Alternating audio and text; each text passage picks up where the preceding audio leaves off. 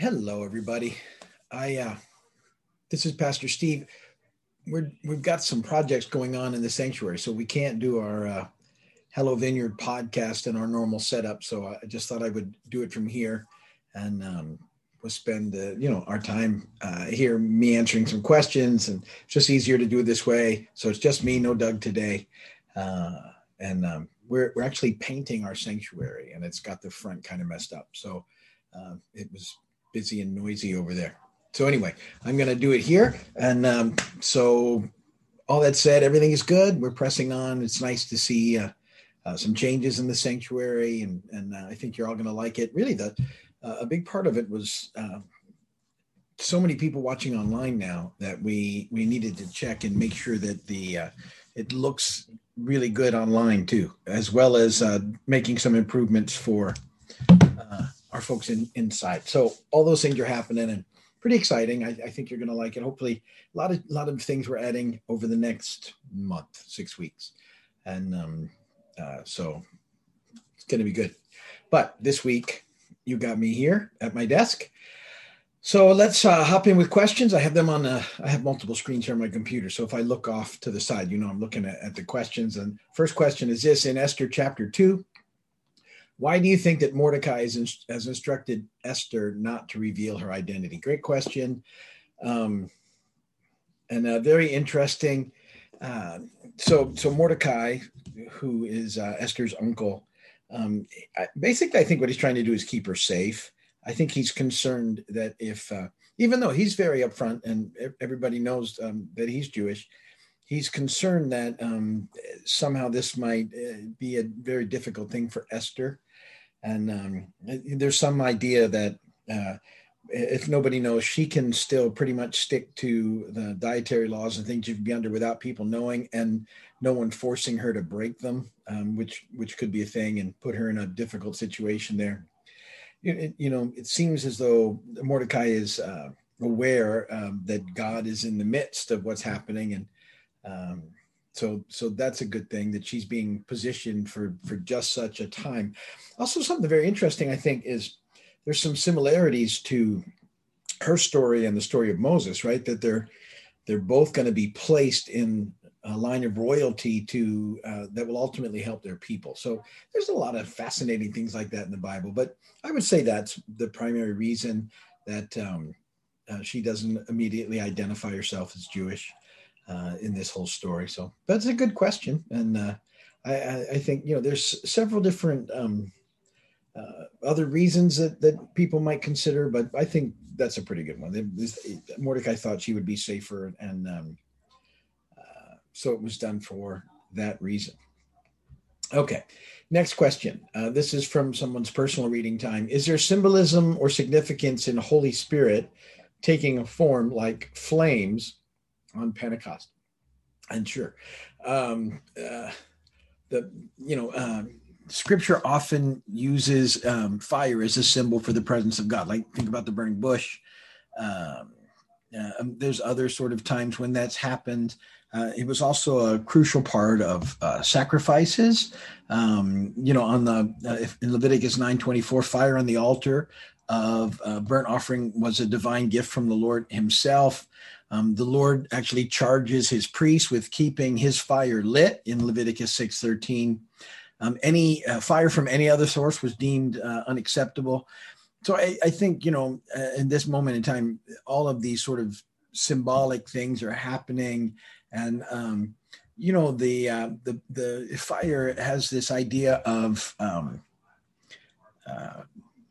in the work, the Holy Spirit, it's that there's three sort of critical things happening. He brings, Holy Spirit brings the presence of God. He brings the passion of God and the purity of God. And fire is kind of involved in all those things. So I think that's what's going on. Yeah, it's very symbolic and quite a picture of what God is doing and how the Holy Spirit is going to be ministering in our lives. So good question. Here's the next one. In light of Galatians 6:1, how do you walk the line? What's the best way to get close enough to help but still protect yourself from being pulled in? And the verse is this: brothers, sisters, if anyone is caught in a sin, You who are spiritual should restore them gently, but watch yourself, or you may also be tempted. So how do you stay on that line? I think, listening to Holy Spirit, wisdom, there may be situations that if it's a situation where you might be tempted as well, you need to sort of be careful and maybe find someone else for that job that's not going to be bothered by that particular temptation. But you want to go in the power of the Holy Spirit. You certainly should be led by the Spirit. And if those things are happening, then I wouldn't worry about it. But we can use discernment, be careful, and certainly, think ahead into what's happening and make good decisions. I remember years ago working with a person who was struggling with some alcohol issues and loved it. And the person loved to shoot pool. And was doing real good with the alcohol issues, and then all of a sudden decided to go and shoot pool one day, and the only pool tables were in a bar, and actually went one time very successfully with no issues, but then all of a sudden went back, and right after payday, I'm right back into stuff. You just have to use wisdom on what situations you put yourself in, and and your strengths and weaknesses. So be careful. And if to get to someone in a bad spot, you put yourself in a really bad spot in a way that you're not confident that you would make good decisions, and don't go to that spot. But yeah, there's, some tricky stuff out there. So we, make good decisions, be wise. That's something that we're all called to. Here's another question. I'm still reading in Genesis and thinking about being made in the image of God. Please explain Genesis 9, 5, and 6. When I read that, it seems like God still considered man to be made in the image even after the flood. It's good. And I think, I answered this a couple of weeks ago. And this new series that I'm doing starting this week is all about what it means to be image bearers and what that looks like. So remember that image has to do with us sharing in the vocation with God. That he called us to go and make a difference in the planet. And when we were partnering with him in that, we were image bearers. When we chose sin, that got messed up, and our the enemy was somehow then fused into the image that we were reflecting. And so in one sense, your people are still made in the image of God, but after the fall, it wasn't the way it was supposed to be. We weren't reflecting God until Jesus really comes and fixes that. Now, were there some people in the Old Testament? Sure. And, there are things like that. And in Genesis 9, 5 and 6, well, let me read it to you. And for your lifeblood, I will surely demand an accounting. I will demand an accounting from every animal, and from each man too. I will demand an accounting for the life of his fellow man. Verse 6, whoever sheds the blood of man, by man shall his blood be shed, for in the image of God has God made man. So, and he's also talking, this is Genesis 9, like right after the flood. It's just Noah and his kids at this point. So there's kind of a vocation sort of back until things go south again. And so, the image, it can be certainly talked about there again. But so as people, we always bear at some level the image of God, but not in the way it was intended, and it's been twisted and distorted by the enemy until Jesus comes and gives it back to us. Again, great question. Good job. What's next here? Can I follow up on the point about sowing and reaping in the kingdom of God? And what do you regard as the top 2 or 3 kingdom principles that we should be intentional about each day? Great question. Yeah, sowing and reaping. So, what you sow into, you reap. It's a dynamic in the kingdom. And Paul was encouraging us to sow into the things of the Spirit, not the things of the flesh, so that we would reap the things of the Spirit and not the consequences of the flesh. So, how do we continually do that in each day? What are some things that I think, we should be doing through the day? Well, I've had this thing for a long time that I've done with people, and they hear me say it, and I don't know if they catch it anymore. I'm just saying it. I always say, be thankful for 5 things. You see me do that, and encourage 2 people so we can get 1 lost child back to dead. I think that we need to sow into that thankfulness thing first off. For me, that helps me make sure that I'm not tracked on things that I don't have, or but that I'm tracking on the things that God is blessing me with. And, that's always find those things, even in the hardest of times. And it changes my attitude for the day. And then the idea of encouraging two people is so make sure I get outside of myself. It's not all about me. I want to make sure I get the story right. I'm part of the story, but it's his story and he invites me into it and it doesn't revolve around me. And so the idea of thinking about who I can encourage, I think, is something that I want to be sowing into. So I want to be sowing into gratitude. I want to be sowing into sort of, the idea of it's more than me, that this whole thing that I'm partner with God in this story and I'm filled with the Holy Spirit. And we're going to do those things. I think, you need to be sowing into your spiritual life daily. And that means taking time to pray, taking time to read the scripture, not getting so consumed and busy with life that we miss those things, not missing God things and, just getting busy with good things. There's all those things that we need to really be aware of throughout our daily lives. I think we need to be aware of, that we are in a spiritual battle and make sure we put our armor on and plug into that. So it's along those things, it's intentional. This life that we have, we need to be intentional about it or it won't happen. If you just kind of go, it'll just happen. I think we miss out on a lot of it. You have to intentionally sort of get your day started right and then plug in there and stay in there throughout the day. Good question. Next one, can you elaborate on the dual identity of the first converts and early leaders of the church, Jewish Christians who proclaimed Jesus as Messiah? Yeah, great question. So yeah, you had, the church initially was Jewish believers, strong Jewish believers who believed Jesus had come as Messiah, and how were they going to walk that out? And it was a tricky walk. There was a lot of things going on because these were people who had been, strong observers of the law and all that it means. And now Jesus has come and there's some difference to that. And how does that work? And then, the early church was still considered part of the Jewish sort of synagogue situation. They were hard to distinguish it initially. And so they were trying to figure out where and how they could blend and what that would look like and where they couldn't and all those things. And so it was a big, difficult walk. One of the, you see, Paul, right? It was like a zealot for the law. And then his main ministry is to Gentiles, although he is used by God to minister to Jewish folks all over, but big ministry there.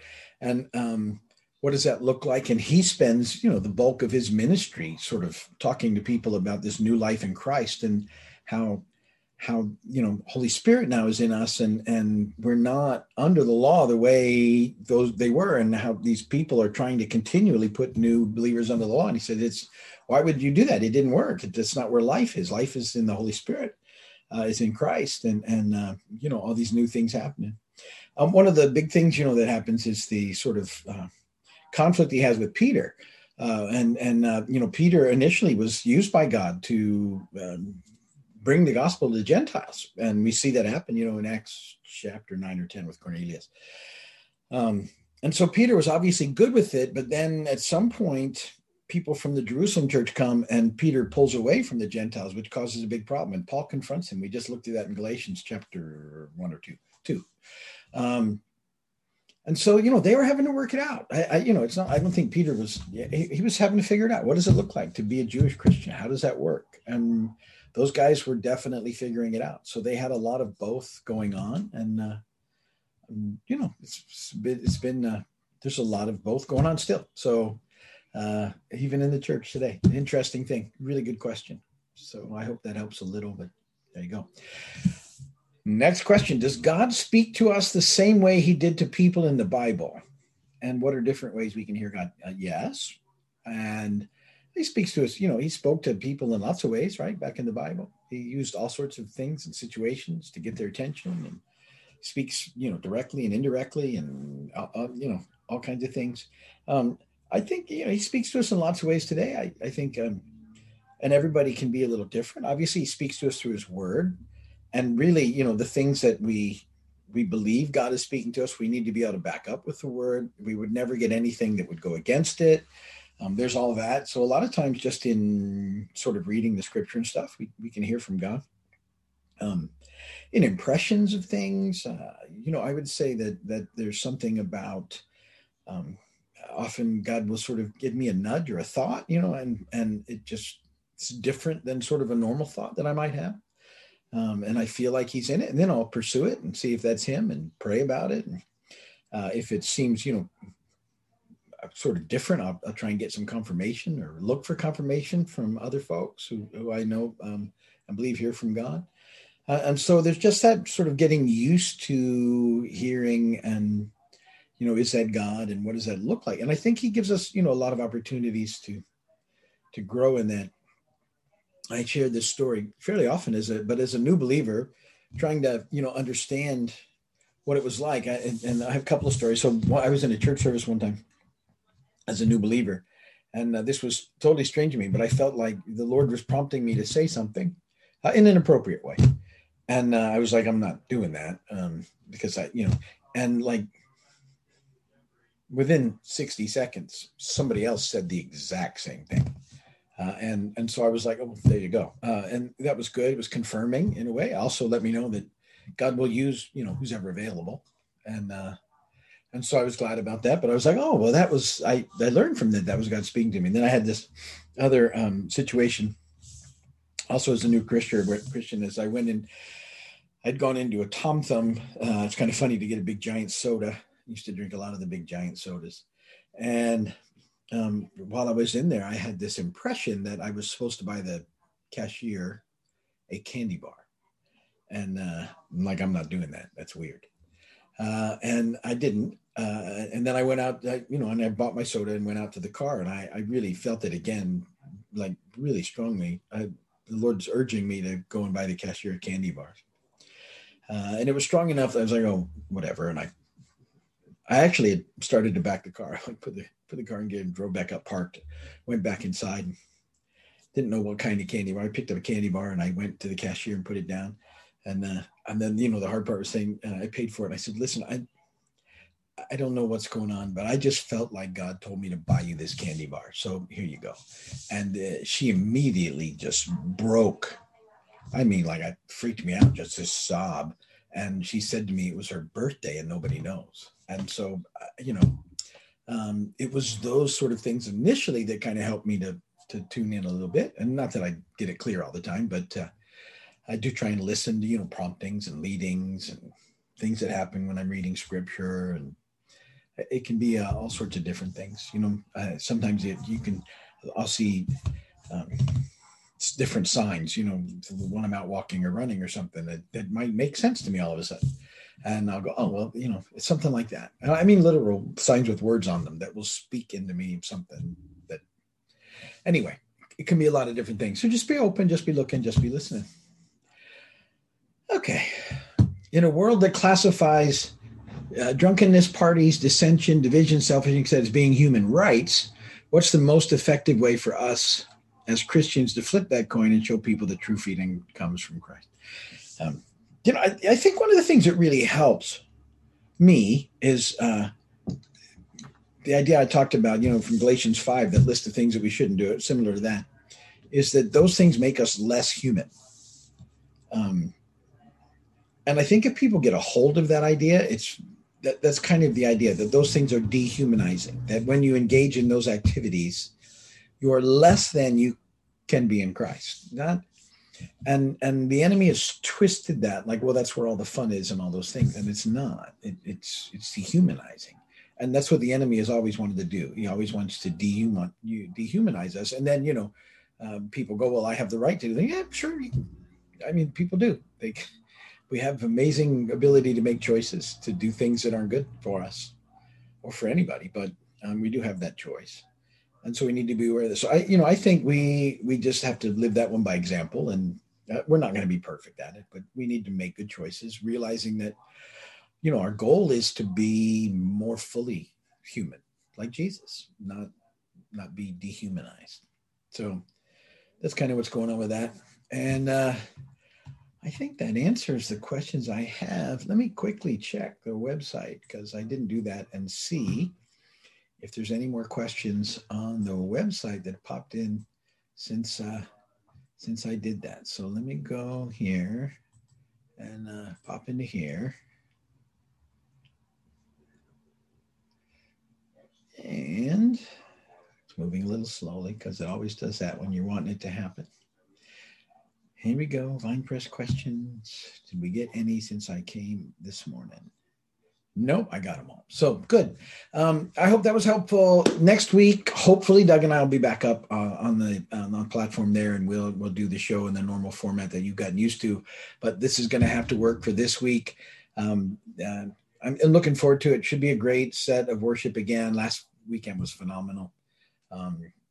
So if you didn't get to see it, you probably go check it out. We had a great time, and looking forward to this week as well. But that's going to be it for now. So goodbye, Vineyard. I don't even know if I said hello, Vineyard, when I started. But anyway, goodbye, Vineyard. Thanks for being a part, and we will see you very soon. All right. God bless you guys.